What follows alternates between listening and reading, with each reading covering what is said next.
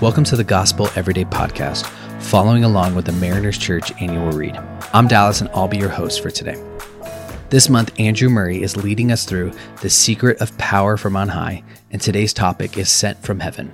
Our verse for today is 1 Peter 1:12, which says, "It was revealed to them that they were not serving themselves, but you, when they spoke of the things that they have now been told you by those who have preached the gospel to you by the Holy Spirit from heaven." So we're continuing to study the Holy Spirit. Andrew Murray says, those who are truly filled with the Holy Spirit carry the heavenly life within them. They walk with the Father and the Son every day. Their lifestyle and conversations confirm that. It's beautiful. I long for that. I long for someone to look at my life and say that about me. However, we can read that and a lot of questions may possibly pop up. What does it mean to be filled with the Spirit? Do people filled with the Spirit just talk with God all day? Like, do they have a job?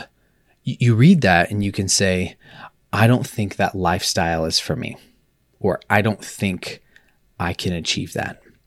What does it mean to be filled with the Holy Spirit? In John 14, Jesus promised that the Holy Spirit would dwell within believers and that it would be permanent. It's not just for quote unquote super Christians or pastors. It's for everyone. If you are listening and you are a follower of Jesus, you have the Holy Spirit living within you. So if I already have the Holy Spirit, how can I be filled? Or am I already filled with the Holy Spirit? 1 Thessalonians 5:19 says that the Spirit's activity within us can be quenched. Unconfessed sin is an example of that. When that happens, we aren't experiencing the fullness of the power of the Holy Spirit in our lives.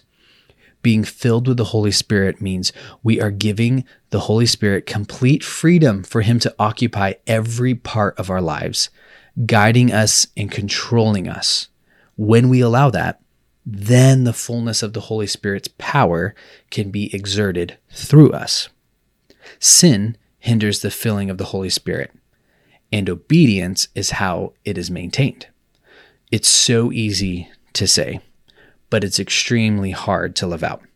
We can pray and pray and pray for the filling of the Holy Spirit, which is great, but only through obedience and living out God's commands will it actually work out for you.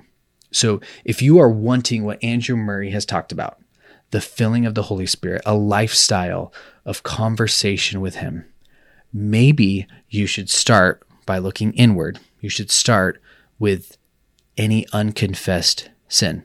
Start with living out of obedience. I don't know what that looks like for you, but start small. So if I can be a little open, honest, vulnerable with you today, one easy thing for me that pops up when I think of this is I can come home from work and I tend to be super short with my 3-year-old. It's just something lately, that's what's been going on. I really lack patience and I'm aware of it. I know I do. Yet when I come home from work and I know I struggle with this, I know I have a 3-year-old waiting for me as soon as I open that door, waiting to just test my patience. I can work on showing patience. So that's where I need to work on. On my good days, I drive home from work and I pray. And I say, God, give me patience today. And I typically live that out on those days. So on the days when I drive home saying, God, give me patience today. Like help me be more patient with my 3-year-old. Those are the days that I actually live that out. And this is really a simple way that I can live out obedience in my life today. I confess my sin. Yes, I struggle with this. I'm really short with my 3-year-old. I can pray and ask God, hey, help me be obedient in this. And I will strive to live that out. One, because that's what I need to do as a parent. And on the other hand, I'm living the life God has intended for me. The benefit of it is a better relationship with my 3-year-old and the Holy Spirit maintaining fullness and operating in my life. So what does that look like for you? Andrew Murray says, by allowing the Holy Spirit to work in your life and let the fruit which the Spirit has grown in God's paradise reach full potential. The Spirit will daily feed your fellowship with God and teach you to abide in His presence. This is so true. When I am living a life of obedience, I long to be in His presence. My prayer life changes. Everything changes. I wake up longing to dive into Scripture and spend time with Him. Make little moments each day. Wake up 15 minutes earlier and spend a little more time with Him. Spend a little more time confessing sin and asking for strength to live out obedience, to have that filling of the Holy Spirit. And I love that last line of today's reading.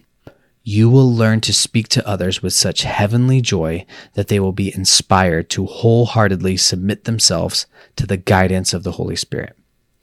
Allow the Holy Spirit to work within and through you. Watch how you will learn how to live that out. So confess sin today. Ask for strength to live out of obedience and allow the Holy Spirit to have complete freedom in your life. Be filled with the Holy Spirit. We end with this prayer. Lord God, thank you that you are my Father. Thank you for all the blessings in which I so undeservedly share. Teach me through your Spirit what true thankfulness is. Thanks so much for making the Gospel Everyday podcast an important part of your day.